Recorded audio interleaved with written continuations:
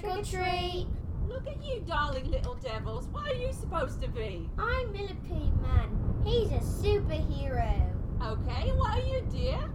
I'm Lady Constance Winterflan, the famous explorer who travels the world in her airship, fighting monsters, discovering lost civilizations, and rescuing the weak.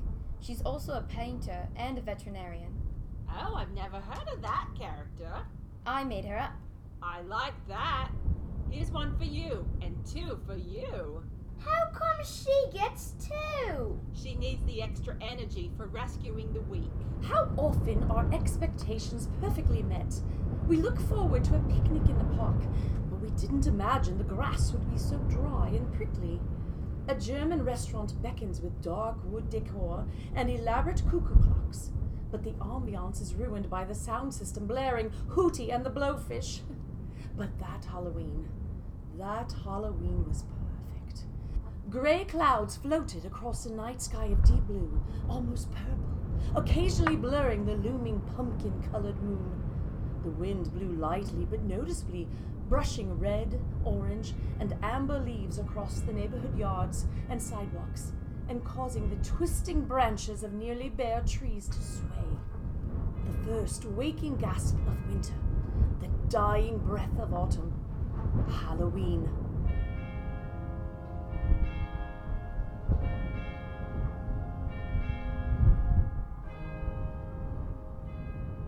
The little girl dressed as Lady Constance Winterflan, but whose real name was Gracie, pushed her pith helmet back farther on her head so it wasn't obstructing her vision, and led her brother, Duncan, aka Millipede Man, off the porch. Well, I guess that's enough for this year. We did all the houses on this street. No, we didn't. Well, almost all of them. All but two. Well, nobody lives in the Ashworth estate. They're all Dead. And the other house? That's our last stop for the night. Duncan wanted to protest, but he knew better than to argue with Gracie when she had that look in her eye. She led him past the graveyard attached to the Ashworth estate. There. She led them to the edge of the wrought iron gate marking the perimeter of the next estate. There was a decrepit stone pathway that led through two gnarled black trees and up the front door of a huge manor house. A tiny cupola protruded from the top of the roof. Well, there aren't any lights on. Looks like nobody's home. Good, then let's have an adventure. Gracie, no, let's go home. Gracie didn't argue. Instead, she threw her full bag of candy over the iron gate. Before he could react, Gracie grabbed Duncan's bag and tossed it over the gate as well. Gracie! Now you have a simple choice. We go in or no candy. A tough choice for the boy. Fear of the unknown versus the certainty of the night's activities having been wasted? And there was another unspoken factor to be considered, invoking Gracie's displeasure. In the end, certain loss won out over uncertain danger. Duncan reluctantly agreed they would go in. Come on! Duncan shrugged, gulped nervously, and followed. As he landed, a bright blue light flashed briefly from the windows of the cupola on top of the house as something inside buzzed loudly. Oh look, somebody is at home after all. Or something. The blue light flashed once more, clearly illuminating the eager smile on Gracie's face. My sister, Duncan thought, is a crazy person. She grabbed his hand and practically dragged him across the stone walkway and up onto the front porch. A large brass sculpture of an octopus hung on the door. One of its tentacles hung on a hinge for a door knocker. Gracie reached up and knocked 3 times. Well, no answer. Let's go home. We'll try again. Gracie reached up slowly toward the tentacle handle once more. A blur of blackness shot up on the porch next to them. It stopped and hissed just long enough for them to see it was a cat, black as midnight, with bright green eyes. It turned and swatted at a tiny door knocker that looked like a jellyfish near the bottom of the door. One of the door's panels slid open. The cat darted inside and the panel slid shut once more. Gracie turned and smiled slyly at her brother. No, Gracie. Well, it if they won't give us a treat. No, Gracie! We have to give them a trick. Trick or treat aren't just words that mean nothing, Duncan. It's a social contract. There is no way I'm going in that. Lightning lacerated the night sky, blasting directly into one of the trees in the front yard. The tree almost seemed to wail in pain as it burst into flames. Gracie looked back to the porch just in time to see Duncan's feet disappear as he hurried in through the cot door. Before the panel could slide shut again, she shouted after him, Open the door, Duncan. I'm too big to fit through all the way. The panel slid shut and the door opened. Gracie stepped into the dimly lit foyer of the mysterious house. To her left, a small table holding a bowl, and in the bowl, candy of varieties that were at once enticing and unsettling. Pieces of chocolate carved into shapes of eyeballs and severed fingers and toes, packages of gummy slugs, and, most unsettling of all, Tootsie Rolls. That's strange. So they were planning on giving out candy. Well, that's a relief. Let's just grab a couple and go. But then why is the house so dark? And why didn't anyone answer when I knocked? Maybe they went to bed already. Maybe we should too. Both kids flinched as something made a loud crashing sound up above. They looked up the stairs to see something come tumbling down toward them. It landed at their feet. It looked a little bit like an old-fashioned radio, but something about the arrangement of the dials and knobs and speakers also suggested a head. A metal rod stuck out from the bottom, and raggedy-edged wires sparked out from the rod, giving the whole thing the suggestion of having just been violently torn off of a larger piece. Welcome, living listeners to welcome. This is the VoxBot 5000. Brimblebanks Brothers Electronic Storytime Halloween Special. Now hide under the bed as I. Welcome, listeners. Listen. Help. Help me. Why is everything so dark? Master Jameson? Master Bentley? Weren't we going to tell a nice Halloween story? Wait, who is that? Put that down. Please don't. To the inscrutable Brimblebanks Brothers Electronic Storytime. Welcome.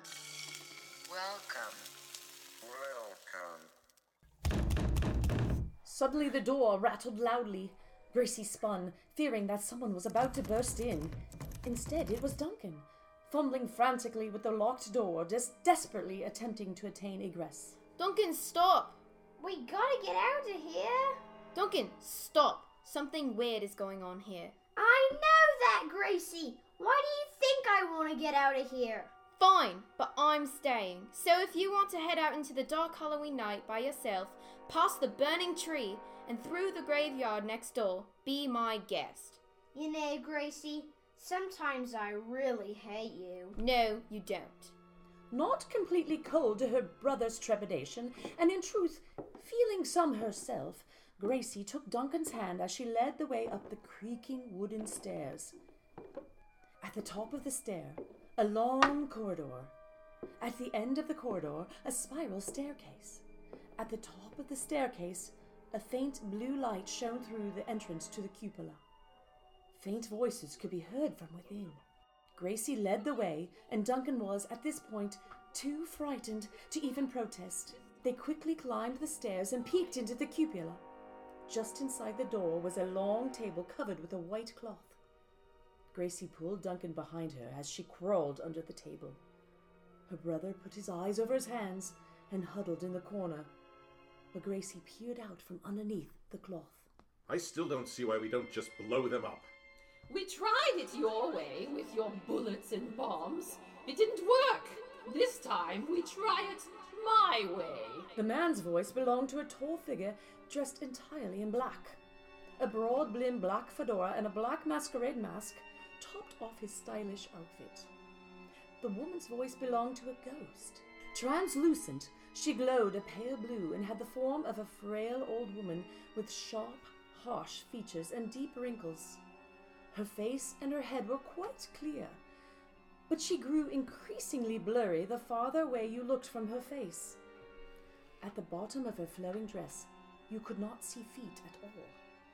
Gracie thought it would be fairer if ghosts could appear how they had looked at any stage in their life, and maybe that was the way it was. Something about the expression on the old ghost's face suggested she probably felt more like herself as an old bitter hag than she would as a pretty young woman.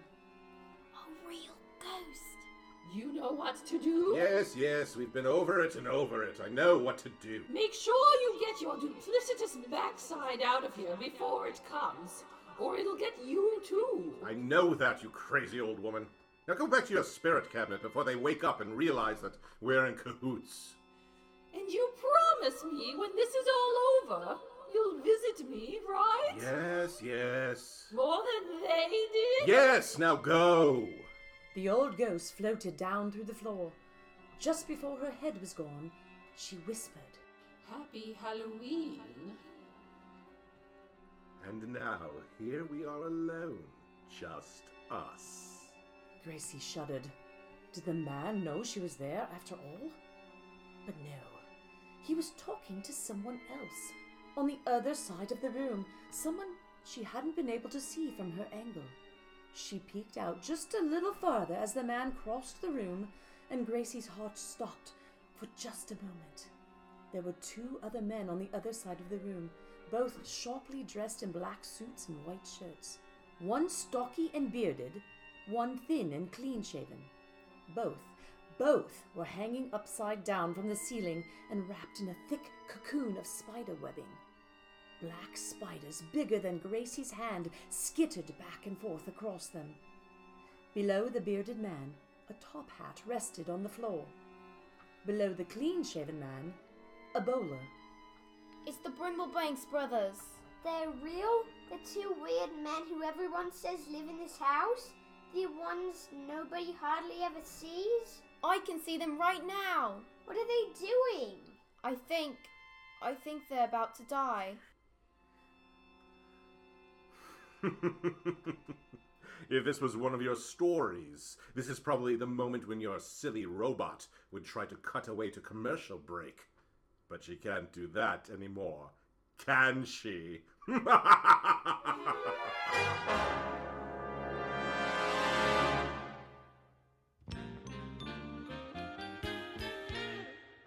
Are you a horseman in need of a new head? Tired of trying to chop one off of random passersby before they can escape over the bridge you can't cross for some reason? Well, come on down to Noggin's Head Shop. We've got all kind of heads for your neck-topping needs. We've got fat heads, skinny heads, heads of every color under the sun. We've got people heads, giraffes heads. We've even got robot heads. We've got head gaskets, heads of lettuce, heads of state, and airheads. Hey, man. You got any bongs? No, this is a head shop. Why do people keep asking us that? Anyway, come on down to Noggin's where we'll make sure you get a head. Noggin's Head Shop, located just on the other side of the little wooden bridge over the river. Oh, damn it! Let's bring you back to full attention, why don't we? The masked man said as he approached the Brimblebanks brothers and pulled a small canister out of his jacket pocket. He uncorked it and waved it under the unconscious brothers' noses. Ugh, what is that putrid stench? Axe body spray. You monster. You again. I knew you'd try to destroy our stories again. You'll fail just like you did the last time. Have you given poor Voxbot another computer virus? No, this time I just ripped her head off and threw it downstairs.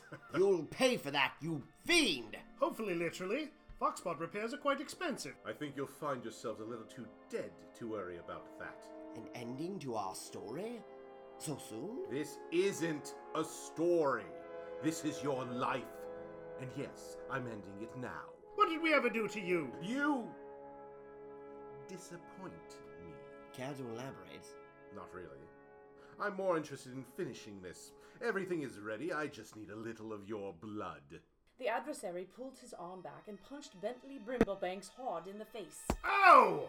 How dare you strike my brother, you Ow! Blood dribbled from both of the brothers' mouths. Their adversary collected a little on the tips of his index fingers and then flicked them onto the ground. For the first time, Gracie noticed an elaborate symbol that had been drawn in chalk on the floor. When the blood hit it, the symbol burst into a flame. Goodbye, Bentley and Jameson. I'll be back to retrieve your corpses when this is all over. Our corpses! I didn't know they'd be collectibles. And just what is supposed to kill us?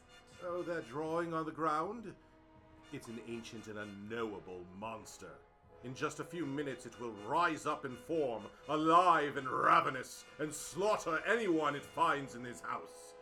And so I must be off. Wait! What? Before you go, we are going to tell you a story. Yes, I'm not falling for that one again. Once upon a time. Bye! Damn! Well, I'm out of ideas. Me too. I guess we'll just settle in and wait our inevitable... Spider in my mouth! I guess we'll just settle in and await our inevitable demise. Agreed. I suppose we could find some way to pass the time. Do you want to hear a story? Oh, certainly. That'll do just the thing. Okay. But if this is to be our last story ever, it must be a good one. Yes, but as it's Halloween, it must also be a Halloween one. Bentley, I think it's more important at this point to really address something grand, like life and death, the nature of being. But it's Halloween! I want a Halloween story. Oh, very well. We'll try to make it both. Delightful. Once upon a time, on Halloween night. Excellent. Grey clouds floated across a night sky, occasionally blurring the looming pumpkin-colored moon. And through this chilling, thrilling landscape, a figure took long strides through the night. For some time it silently traversed the darkness by way of the street, sometimes coming into terrible view under the light of a lamp, only to be shrouded again in darkness with the next long step. It moved with a purpose. A very dark purpose. A purpose for which it had been given the spark of life that very night. A spark of life that glowed inside. Inside its hollow head. And shone nakedly in the darkness. In the form of two fiery triangle-shaped eyes. And a wicked, burning grin. Its limbs were tight grey-green vines, sinewy thin ropes, now hard like stone, endlessly entwined, stretching, reaching, striding through the shadows in the moonlight. Until it stopped. Before a house. It stood in the center of a backyard, amidst a garden whose beauty its vacant eyes could not see, next to a water fountain that sent water trickling down a dragon's back. The house was dark inside, its inhabitant asleep, having handed out his last bit of candy hours ago. It turned its flickering yellow gaze upward to a second-story bedroom window. It paused only a moment. And then setting its prickled vine stone limbs against the brick, it was moving up. Up the brick wall of the house, it did not slow its spidery ascent. Until it reached the dark window, its four limbs perched around the frame, its flickering grin casting just enough light through the glass to make out a shadowy version of the room. Inside, on the bed, was a small grey-haired man, sound asleep, and in front of that a wooden easel with a blank canvas propped upon it. On the walls were dozens of paintings of people, laughing, crying, grieving, singing people. It did not take note of these, nor would it have recognized them, for its flickering thoughts were single-minded. It set its viney hands against the window and slowly slid it open, one long, thin leg, and then the other long, thin leg. It stepped into the room. It looked down upon the small man, the man's face now aglow with the light from its vacant mouth and eyes. It slowly pulled the blanket off of the man, leaving him small and exposed in his light blue pajamas. Then it reached its viney hands towards the sleeping man's chest and fulfilled the first half of its dark purpose. And what was the first half of its dark purpose? To know that, we must travel back to the very beginning, to the first moments, and the moments just before those. Yes, we must travel back all the way 25 minutes. It had just been a pumpkin then, just an orange gourd like any other, but it had been alive. Alive, but not conscious. The witch had already stabbed it with a knife, gutted it of its innards, and sliced its permanent expression onto its husk. But it was not yet then what it was now. The witch set her black iron cauldron into the fireplace, and as she did so, she began her chant. Wood cut from the giving tree, now your life will give to me. All around the cauldron wait to writhe in flames fanned by my hate. Dread Mordred's armor, flames so hot it melted down to make my pot. Now from this torch and my desire, catch the spark, Promethean fire. Send smoke and fog into the night, and serve my will, my curse, my spite. Into the cauldron I do throw ingredients, make my power grow. Platypus beak, kitten's tongue, hot air from a politician's lung, eye of storm, mouth of river, pate of a baboon's liver. Now the making time draws near, pour in wax from devil's ear, and into this then I dip quick, angel hair braided into wick. And it too can be my handle, as I forge my magic candle. The witch pulled the candle slowly from the cauldron. Wax dripped into the bubbling concoction below. In the cool night air, the candle quickly set and hardened. She lifted the lid atop its head and placed the candle inside. She struck a match, and when its flame met wick, Life, consciousness, fire, sight, its viney limbs sprung forth from its pumpkin head. it stood and felt inside for what it might be. Consciousness, but no purpose. Just the witch. She meant nothing to it, and yet she was all it knew in the world. And once she had finished her chanting, she looked at him proudly, the flame flickering across her old and pallid face as it would flicker across everything it would ever see. Hello, my beautiful golem. You will achieve your dark purpose and fulfill a long ago promise that has eaten at my heart and festered in my brain. You will bring me peace. You will bring me satisfaction. You will bring me death. You will bring me destruction. You will bring me vengeance. It felt then that these were rather high expectations. It tried to move. Its snaky, limp vines sprung into motion, and it was suddenly standing, bumping its head on the ceiling, sending a cobwebby chandelier swinging, knocking over 3 jars of new dyes with its left vine, and sending a rotten dodo egg rolling off another shelf with its right. Be still, said the witch calmly. And so it was still. I will tell you what to do. Not far from here there is a house, and in that house there is a man. A terrible man who caused me great harm and wounds that never heal. It watched her dry lips and eyes that seemed to swallow its light. I will have his heart, as I swore long ago I would. You will go there. You will take it. You will bring it to me. This is your dark purpose. As these gnarled hands fashioned you and gave you light and life, as my foul breath became yours, you know who he is. You know where to find him. She was right. It knew. It strode into the blackness, and in so doing made ever so much more terrible that Halloween night. And now? It held the heart, warm in its cold hand. It had done as it was made to do. It had exceeded expectations. And it suddenly felt so terribly uncertain. Felt so terribly. Faces. On the walls. It stumbled backwards. Into the easel, falling backwards over it, clattering to the ground together. It gathered its stony vines and rose again, and again the paintings of the faces. Crying, laughing, singing, feeling. It was not made to shut its eyes. The light in these wide, open triangles of flame illuminated the paintings on the walls. Girls and boys, old women and men, and each of them meant something. Meant so much. This one of the man at dinner, warmth, comfort, friendship. This one of the little girl looking up from a sandcastle, pride, pride, pride, gratitude. This one. The heart in his hand pulsed with electricity that ran up its arms and down its legs with feelings for which it had no name. Impossible words that tried to mean everything and meant nothing bounced and echoed around the pale orange insides of his head, and he had to clutch it until he scratched at himself, struck his fingers in his eyes and his mouth, pulling and pushing. Why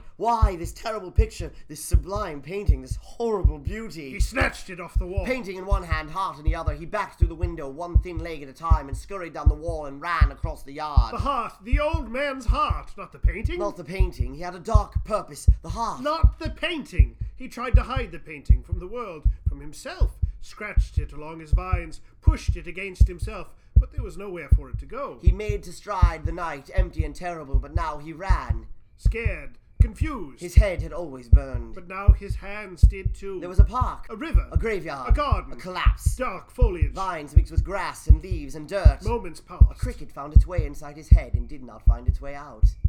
And then there was a grey figure hovering nearby, moaning in a manner that was a bit sorrowful and a tad silly. Boo! The figure tried, sounding even more ludicrous. The pumpkin in the shape of a man stood up, and the grey figure turned and saw him. Hey, I didn't know pumpkins grew with faces now. They genetically modify everything. He felt self-conscious about how he towered over her. He remembered to hide his heart and his painting behind his very thin back. Monsanto has more to answer for every day. Her eyes widened, large, grey, transparent eyes. Transparent everything, in fact. He could see right through her. You caught me practicing. It's my first Halloween as a ghost, and to know you're a ghost, it's Halloween. You feel like there are certain expectations, you know? How's this sound? Boo! He backed up. Tripping over a headstone, he fell onto the equivalent of his viney posterior. Are you scared of me? Possibly yes, he thought, which struck him too as strange. She was a young girl of maybe 17. Her hair had perhaps once been dark, but now it was grey, or transparent like the rest of her. He stood back up. She held out her hand. I'm Allison. He looked at her hand, and threw it, but did not take it. She frowned. You wouldn't have been able to shake my hand anyway. I guess I wanted to shock you, but you didn't just fall off the old fruit truck yesterday, I guess. Had there been a truck, he thought? Had there been a yesterday? She eyed him suspiciously. Hey, what do you got behind your back? He backed away, almost toppling over another headstone. Whoa there, don't fall again. You don't have to tell me, but you know, secrets will eat you up inside. He did not want to be eaten up inside. Did secrets eat you up inside? For that matter, did crickets eat you up inside? The thing was still jumping around in there. It made extended thoughts difficult, as his mind bounced from idea to idea. His dark purpose had nothing to do with a little ghost in a graveyard. But neither did it with the painting. He couldn't think straight. And before he knew what he was doing, he held out his hands. A painting in one, a heart in the other. Allison's eyes got even wider, and her jaw dropped, revealing the endless blackness inside her head. Oh my, that's not what I expected. She stepped closer. Is that a heart? He nodded. Her eyes got even wider as she peered at it. Is it your heart? He shook his head. At this, her eyes narrowed suspiciously again. Whose heart is it? He turned and looked back through the graveyard toward the houses. Did you take someone's heart? He nodded shyly. But why? He felt suddenly that he was not living up to expectations. Why would you take someone's heart from them? She was upset. She did not understand. He wanted to tell her, but it's difficult to explain having a dark purpose to someone when your mouth is a big frozen grin all the time and you don't have a tongue or any vocal cords and a cricket is jumping around inside your skull. He dropped down to his knees and held his head in his viney arms. Take a deep breath and be calmer. What's this other thing? Let me see this. He scooted away from her on his knees. I'm just trying to understand. His shoulders heaved, which caused the wax in his candle to touch his wick and make a hissing sound, almost like a fiery sigh. He held out the painting, not looking at her, and certainly not again at the painting. Once was enough for one night. He wasn't ready for all of that again. Oh my, that's beautiful. That's not just a little beautiful. She stepped closer. That is unbelievable. I painted back when I could pick up paintbrushes. What beautiful lines. Did you paint this? He shook his head. The person with the heart painted this? He nodded. Then that's some heart you took. You like this painting? Is that why you took it? He turned the painting a bit toward his glowing eyes, but again the feelings exploded from the heart in his hands and moved like electricity through his body. He shivered, he squirmed, he turned his head away. Wow, that painting really means something to you. Well, I don't blame you, it's beautiful. I mean, I wish I could feel it like you do. You're lucky. I saw that go right through you, it must be wonderful.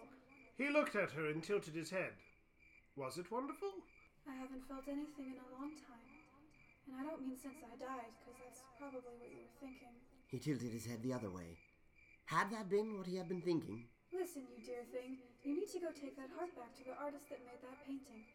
Not just because he makes really beautiful things and won't be able to without his heart, but because, believe me, it is really awful to not have a heart. Believe me, dear, you don't want to be responsible for that. He looked at her and tilted his head questioningly. His abilities at facial expressions were limited, but he had astoundingly expressive head tilts. No, nobody took my heart. Well, not literally. Well, maybe they did, I don't know. It's just, sometimes I guess something so terrible and big happens to you that your heart can't take it. Like a little heart could never feel anything that big and terrible ever, so it just stops. And then you don't feel. I mean, really don't feel. Like you even make little tiny cuts on yourself to see the blood just so you know you're alive and... Oh, poor Allison. He covered his head with his arms and he threw his head back and showed his grinning face to the sky. To have no heart. To have to carve oneself. Then he suddenly threw his arms wide and lunged forward to hug her and went right through her and thunked his head on a gravestone. Then he rolled around in the grass because everything in him hurt, including his new head bruise. Yikes. You're an intense one. I'm sorry, Hey, stop rolling around. He stopped rolling and looked at her, and grinned, because that's all he could do. The cricket chirped inside his head. She laughed at that. Did that come from you? She laughed, because of something he did. The heart in his hand sent warmth and joy through his limbs, and he lunged toward her again to hug her, and hit his head on the gravestone again in a new place, and rolled away into the garden, clutching at his face. You gotta stop that. It's cute that you want to hug me, but quit bashing your pretty head, okay? Was he pretty? And I like talking to you. And not just because you're the only thing there is to talk to, like, ever. Okay, maybe that's partly why. She had no one to talk to. The thought screamed in his empty head and pulsed from his heart, or the painter's heart. He wanted to open his mouth wide and wail at the moon, but when he tried, the only sound was a cricket chirp. He turned back to her and held out his arms. Whoa, control those feelings. Stay right there, no more hugging. He beat the heart against his head. Again. Whoa, stop! You're going to hurt your head in that poor man's heart. Dear silly thing. Dear? Was he dear? He clutched his pumpkin head in his arms again. Okay, that's enough. Put the heart down. He shook his head vigorously. Then you're gonna have to do something constructive with all those feelings, or you're gonna tear yourself up. He gave a really big shrug. Can you paint? He looked at her blankly. You definitely can't sing. The cricket chirped. Oh, you can dance! She leapt to her feet. Do like this. And she started to leap about awkwardly. She wasn't a very good dancer. He watched her a moment. There are times when desperation makes us brave. He had felt desperate ever since he'd left the old man's house, and that made him willing to try anything. So, he tried to do what she was doing, shaking his viney legs around and bobbing up and down. It was a terrible relief. He understood. His desire to hug her, his feelings about the painting, his confusion about the dark purpose and the witch, the way the sky made him feel. Her laugh, the old man in his bed without a heart, his pretty head, the grass under his feet. There was so much to dance. He started a kind of wild wiggling. Allison backed up into a gravestone and threw it. She watched him. Oh God, that's terrifying. The mad pumpkin dancer stopped and grinned at her, aghast and ashamed. No, don't stop. It was terrifying in a good way. Go. So he danced. Vines and pumpkin and flickering candlelight, moon and graves, thin and stony, heart-clutching, painting, whirling, moonlit, feeling, screaming, danced. Allison started dancing with him. She couldn't help herself. She flew and spun and swirled around him. There were other ghastly things that wanted to join, that needed to join. Deep inside the ground, bony fingers found their way into air and moonlight. But the ghost and the pumpkin couldn't stop, wouldn't stop, and soon the skeletons were all around, and they kept the time with the cracking and snapping of their bones, and some of them even started to sing, and it went a bit like this. Oh, something strange awakes the dead in the cemetery. There's post-cremation anticipation, stirring up in rest and peace. The ghouls and goblins wait for dark, the demons hide from light. At the end of day they'll come out to play, 'cause Halloween comes tonight. The necromancer cast his spell to raise at dusk his thrall. His witch's brew was made for you, and you can't get away at all. The vampires sleep, the dawn away, no werewolves are in sight. But bat and beast this eve will feast, since Halloween comes tonight. The stars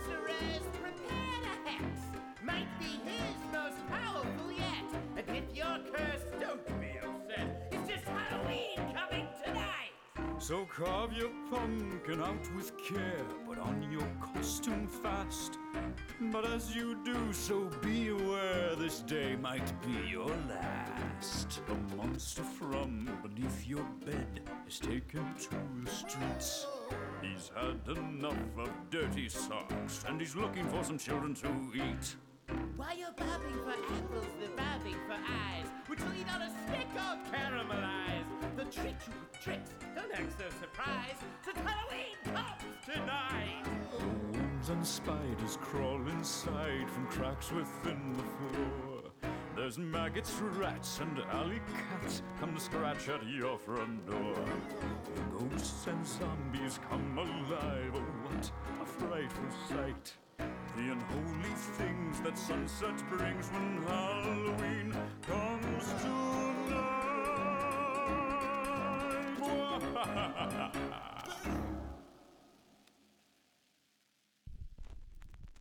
The wild ghastly dancing went on, and there were things more ghastly that watched with sick, hard, phlegmy jealousy. And as the skeleton snapped and cracked joyously, as the ghost twirled and the pumpkin's light swirled and flickered, they crept across the disturbed graves, closer and closer to the dancers, peering and watching and envying. And as the dance came to its conclusion, and the pumpkin, ghost, and bones fell to the ground laughing and out of breath, strictly speaking, they had all been out of breath long ago, one of the little green envious creatures cried,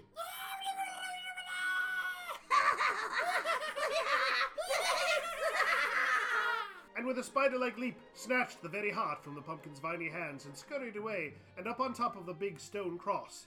It, like its friends, was a round green little thing with a tuft of black hair on top and a nose that was almost as long and as thin as its short but spindly arms and legs. It was sitting and looking at them, laughing its little fool head off. Hey! The cricket chirped. Hobgoblins. Said Allison. Terrible little monsters. "Terrible little monsters!" She started marching over to the cross gravestone. Give it back! The hobgoblin upon the cross seemed to bat its hairy lashes. You like squishy thing? The hobgoblin held out the heart to her with a sweet, apologetic face, but then squeezed it like a stuffed bear. My toot toot! Mine! It's not your... toot toot. The hobgoblin started shrieking in laughter. And then in terror. And then sorrow. It shrieked in gulping little confused sobs. What a piece of work is me! Bubbles, ephemeral, and so transparent. I must parry the stink of your glands, the venom in my darkest place. What? What indeed? When the hobgoblin threw its arms up in misery, another one of the round green little monsters grabbed the heart out of its hand and leapt down off the cross to the ground. The first hobgoblin, now heartless, snarled its indignation at the theft, and then went back to laughing gleefully. The hobgoblin that had stolen the heart, meanwhile, had stopped running and was staring thoughtfully forward. It sighed then and sat down in the grass. It loudly farted. Your memory leaves my body like a gas. It sighed again, a melancholy sigh. It took a deep breath for an even deeper expression of its rectal ennui, and when it was tackled by a third hobgoblin, who wrestled the heart away from it. Stop it! Give it back! It's not yours! The third hobgoblin noticed the first hobgoblin sitting on top of the cross, and in a few quick leaps was sitting next to it, clutching at it, and trying to do something that looked like a sort of slimy cuddling. I have done nothing but scuffle in the dirt until this moment. All has brought me here to you. The first hobgoblin started screaming. The third hobgoblin started smooching. The first hobgoblin started screaming louder. You're replacing me. I have affairs with one of terror. You might never leave me. Don't leave me. Don't leave me. The Don't first leave goblin... Me. Don't leave Gentlemen! Me. Don't... Gentlemen! The first goblin stopped screaming long enough to bite the third goblin hard. Then both were tackled by the second goblin, who was screaming with rage, and the three of them toppled to the grass in a howling, smooching, struggling ball.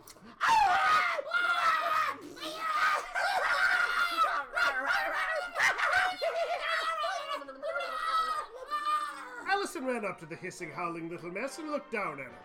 Occasionally she could see the heart amidst the green and black and slime, but unable to touch anything.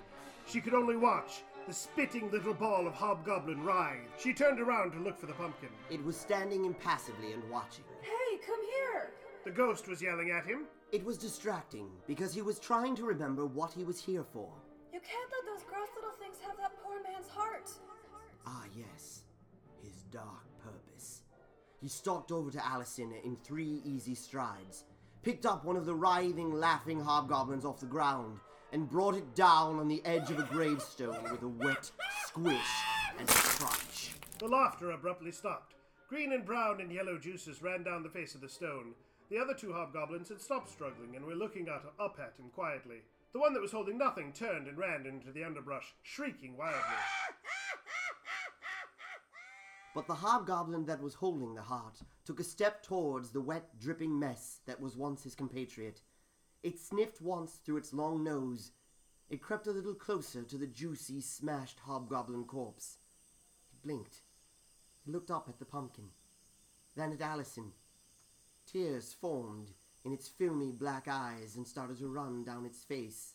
The pumpkin reached down and snatched the heart out of its hands. At that, the hobgoblin ran screeching into the underbrush. And the cricket in the pumpkin's head threw up. He looked at Allison, grinning horribly. She looked back at him, horrified. He saw her expectations for him drop into the earth, and he found that once again that mattered to him immeasurably, but that only a moment ago she had not mattered at all, nor had the clouds drifting across the sky, or the painter in his bed, or the feel of the autumn air, or the life of the goblin he had destroyed. He looked down at the heart in his hand. I see now. Allison said. That is what you are without the heart. The pumpkin cradled the heart to his chest then, and bent his head over it. He slumped down the gravestone nearest him, and wrapped himself around the heart, rocking a bit, and shaking. You poor thing. You feel so much, or you feel nothing at all. She was right. It was easier not to feel anything, but... You're so much more beautiful like this. He turned his burning head up at her, still folded over the heart. Do you see now what it means to have one's heart stolen? Do you understand? He shook his head, confused. What you did to the painter. The fire flickered behind his eyes dimly, and then suddenly flared for a brief moment.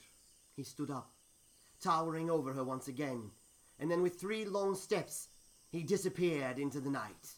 And then he was once again standing in the beautiful garden with the dragon fountain and the trickle of water, and this time all of it seemed so painfully beautiful.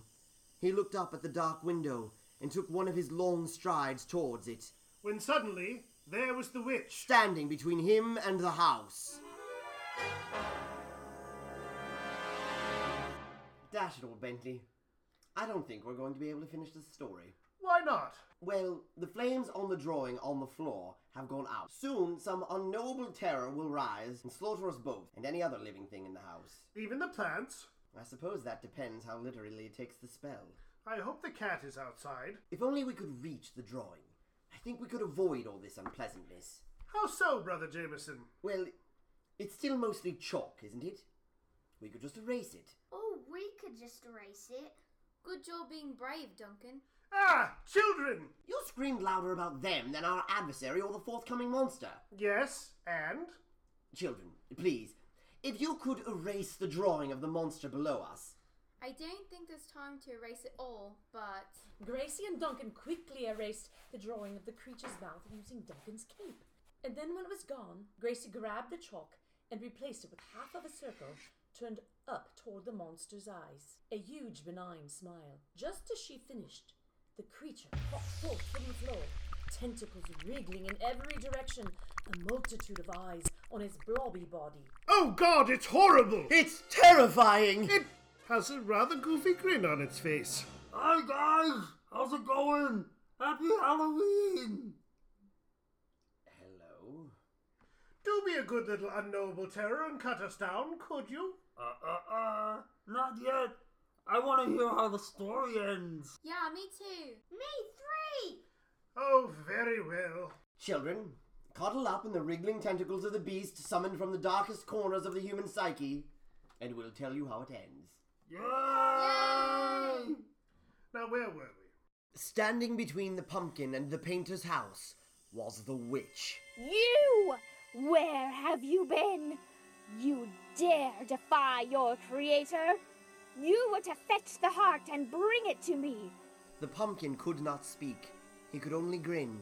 He did not know what to do, but he could not keep this heart, and he could not give it to her, and so he tried to step around her. Stop! Bellowed the witch, and the pumpkin found that he had stopped, that his vines had stopped, though he had not asked them to. You are mine, thing. Have you forgotten why you exist? Have you forgotten your dark purpose? The pumpkin looked at the heart. He looked at her. He could not resist. It was hers. But if only she understood. How could he explain to her? How could he tell her about Allison and dancing and skeleton bands? How could he tell her about grief and art? How could he tell her about guilt? Well, what are you waiting for? So he did the only thing he could think to do. He held up the painting, the thing that had stirred up the painter's heart more than anything else, the thing that had filled him with his first tastes of joy and grief, desire and loss. Maybe if the witch looked at the painting too. She looked at it. And grimaced in disdain. And then the grimace and the disdain fell from her face. Where did you get that? The pumpkin pointed with the hand holding the heart up at the window. His? He painted me? The pumpkin grinned, but inside he was shocked. Her?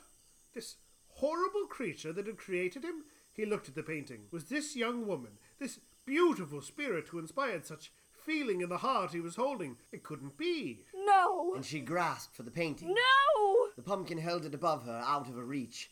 He looked at it again, but he could not see the witch there. And then something occurred to him.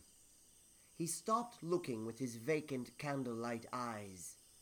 He looked with his heart, with the painter's heart, with his heart. And he saw the truth, so very clearly. He knelt down slowly, and he pressed the painting into the old witch's chest. She clutched at it. He held the warm heart up in front of her. He gestured at the painting, and he gestured at the heart. And her face began to crack. And then he turned from her, for she was too lost to stop him now, and he scaled the wall of the house, and climbed into the old man's room. As he stepped into the room, he heard the sound of a strangled cry below. He walked silently back to the old man's bed, his inert form just as he had left him, and he pressed the heart to the man's chest. But then he felt the cold. The deathly cold of the painter's body. And the heart would not return to its place. He placed it where he belonged. He jiggled it, he shook it. He shook the man, he shook the bed. He would have screamed if he could make a noise. But nothing could change it. The painter was dead. Pumpkin fell to his knees and tore at his chest, and ripped some of the orange off of his face. He clawed at the painter. Then he had an idea, and he took off the top of his own head, reached inside, and removed his candle. His face, his head, his skull going dark and cold for the first time since he had awoken. He pressed the candle into the old man's face. He would give him his spark of life. He would bring him back if he could find a hole to stick the candle in. He pulled the man's mouth open and jabbed the candle inside. No! No! Nothing! No! The man was dead. The pumpkin raised one of his viney hands in the air, determined to bring it down hard on the candle and drive it into the man's skull, when he felt a cold, claw-like grasp on his arm, and irresistible words spoken. Stop now. Let him be. The pumpkin let go of the candle, lowered his arm, and backed away from the bed. The witch removed the candle from the painter's mouth. She turned to the pumpkin. Kneel, she said. The pumpkin kneeled. The witch opened the pumpkin's head and put the candle back inside of him, and his eyes and mouth were once again aflame. I release you from my control. I release you from your purpose. Peppo, Pepon, my spirit pumpkin. Thank you. Now leave me be. Leave me be. Be gone. This is my last command. Pippo Pippon, for that was now his name, could not resist. He went back to the window. He started to climb out. He looked back one more time to see the witch kneeling beside the bed of the painter, clutching the painting to her breast. And then he was down in the yard again. He was still holding the heart. The witch had not asked for it. The painter could not take it back. He was still holding the heart. And then he was running, across yards and fences, down streets, past houses, back to the graveyard. Where else could he go? His heart was aflame with all the new feelings he had just seen and felt. The painter might be dead, but his heart, in people's hand, had felt all that had just occurred. It was too much. Pepper was too new to feel all these things. He'd only just fallen off the fruit truck. He couldn't handle the feelings exploding through him. The painter's feelings. His feelings. The painter's feelings. His! He ran and he ran through the yards and the garden and the graveyard until... There was Allison. Where he had left her. Oh no. She said. He nodded. He nodded and nodded. He's gone? It didn't work? You tried? He nodded and nodded. How could he tell her everything that had happened? About the witch, about the painter, about their long-ago love that had never died, about the death that he had maybe caused, about being set free, about guilt and terror and elation and sorrow. Dance it! She yelled, so he did. And it was terrifying. Terrifying. Dance. The end. What? What do you mean, what? What happened after that? After he danced? I hate children. Always wanting to know what happened next. There's always something next, child. Stories go on forever. You don't have to tell us forever. Just tell me 5 more minutes. Oh, all right. Well, it took Pepo Pipon a long time to dance all that feeling out of himself. But eventually, he did. More or less. As the witch and the painter had learned, some things you spend your whole life painting and dancing. Or storytelling. Or burying and hiding. But either way, they're never really gone. So Pippo Pipon still had a lot of feeling to carry around with him. Which meant there was nothing to do but make art out of it. And Pippo had the perfect heart for that. And everywhere that Peppo went, especially around Halloween, people tended to make terrible, frightening, macabre, dark, beautiful art. Oh no, the adversary returns. Quick, get us down! There's no time. Unknowable terror! Rip him to pieces! Oh, I just couldn't. I'm too kind and gentle. Time to collect my favorite corpses. What's going on here? You were supposed to kill them! Everybody stop telling me how to live my life! Jeez, I can't even. Fine. We'll do this my way after all. The adversary pulled a gun out of his coat, but before he could aim it, a black streak shot from the shadows in the corner of the room, leapt up onto the unknowable terror, and used his jiggly flesh to springboard toward the adversary's face. Midnight! Kitty! It was the black cat that the children had followed in the door earlier. It scored a direct hit into the adversary's face and began clawing violently. Ah! The cat dropped to the floor with one freshly plucked eyeball still attached to her left forepaw. I told you we were right not to get her declawed. Point conceded. The adversary dropped his gun to the floor, where the unknowable terror promptly tossed it out the window. Yucky. I'll get you for this, all of you. Bentley, Jameson, and your damnable cat. And you, unknowable terror. And you, 2 kids, whoever you are. Beat it, Cyclops. Yes, well, you still have one eye left to hold the monocle you'll need one day when your vision inevitably declines. Oh, you haven't heard the last of me. Clutching his bleeding eye socket, the adversary turned and quickly departed Brimblebank's Manor for parts unknown. The kids and the unknowable terror soon helped the brothers down, and the unknowable terror ate all of the spiders. They make my tummy tickle. Poor Voxbot. She'll be okay. He just ripped her head off. I don't suspect it'll take much more than duct tape to fix her. It's good to have a friend you know can always be repaired. And now, for you two. Us? Yes. You broke into our house, but you also saved our lives. We only broke into your house because we came to trick or treat, and we didn't get any treats. Well, it is Halloween, and we didn't give them any treats. It's a social contract after all, Jameson. Trick or treat aren't just words that don't mean anything. I know that. Well, kids, we owe you a treat. Should we give them Midnight's treat? No, she's still enjoying it, and she definitely earned that too. Well then, a party in their honor. A Halloween party! Yes, and we can summon the ghosts of all kinds of spooky dead celebrities. Bela Lugosi, Vincent Price, Jack Nicholson. I don't think Nicholson is dead. Well, we'll just invite him then. And we can invite some real monsters. Vampires, zombies, witches. Brilliant. I didn't want that. It's okay. I'm sure they've all eaten by now. Don't be a baby, Duncan. Yes, Duncan, don't be a baby. And you two will need some costumes. But we are wearing costumes. Yes. I'm dressed up as my brother Bentley. And I'm dressed up as my brother Jameson. But you're dressed the same. No. See, normally I wear the bowler hat, while he normally... That's stupid. I told you it was stupid. Let's just get ready for the party. Party!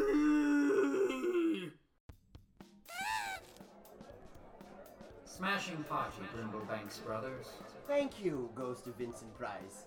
It's in honor of these random kids that saved our lives. Grayson and Dunky. Gracie and Duncan. Whatever. Hello, boys. Hello, Ghost of Boris Karloff. Why does your cat have an eyeball in its mouth? Midnight, stop playing with that thing and eat it already. It feels like everything's over already, doesn't it? It does. I wonder why Voxbot isn't reading the closing credits yet. Oh, that's right. She had her head violently torn off. Oh, right. Silly me. Well then, who's going to read the closing credits? I'll do it. Thank you, Ghost of Peter Lorre. You have been listening to the inscrutable Brindlebanks Brothers Electronic Storytime Halloween Special Baby Monsters, written by Brody H. Brocky and Justin Vidovic, and starring Brody H. Brocky as Bentley Brimblebanks and Justin Vidovic as Jameson Brimblebanks. This month's musical guest was Chris Thomas with the song Halloween Comes Tonight from his album The Dark Rift. Hear more of his terrifying tunes at www.musicforhaunts.com. This episode's story was brought to life by the talents of Kathy Waugh as the narrator, Jared Hoffert as the adversary, Leah Bauer as Allison, Audrey Waugh as Gracie, Connor Casey as Duncan, Scott Longfrey as the Unknowable Terror, a Hobgoblin, and Vincent Price, Colleen Stano Williams as the Witch, Heather Wing as Aunt Zilla, Justin Vidovic as a Hobgoblin, Mitchell Ralston as Boris Karloff, and Brody H. Brocky as Peter Lorre. What? No, I'm Peter Lorre. This episode's commercial, Noggin's Head Shop, was written by Brody H. Brocky and starred Brocky and Justin Vidovic. If you want to hear the Brimblebanks brothers' first encounter with the adversary, check out episode 5, The Voxbot Stream of Electric Bleeps, still available on iTunes and at brimblebanksbrothers.com, just like all of our old stories. If you enjoy our stories, why not leave a rating or review on iTunes, or write us at brimblebanksbrothers@gmail.com. We'd love to hear from you. Until next time, this is the ghost of Peter Lorre for the Brimblebanks Brothers saying, Happy Halloween.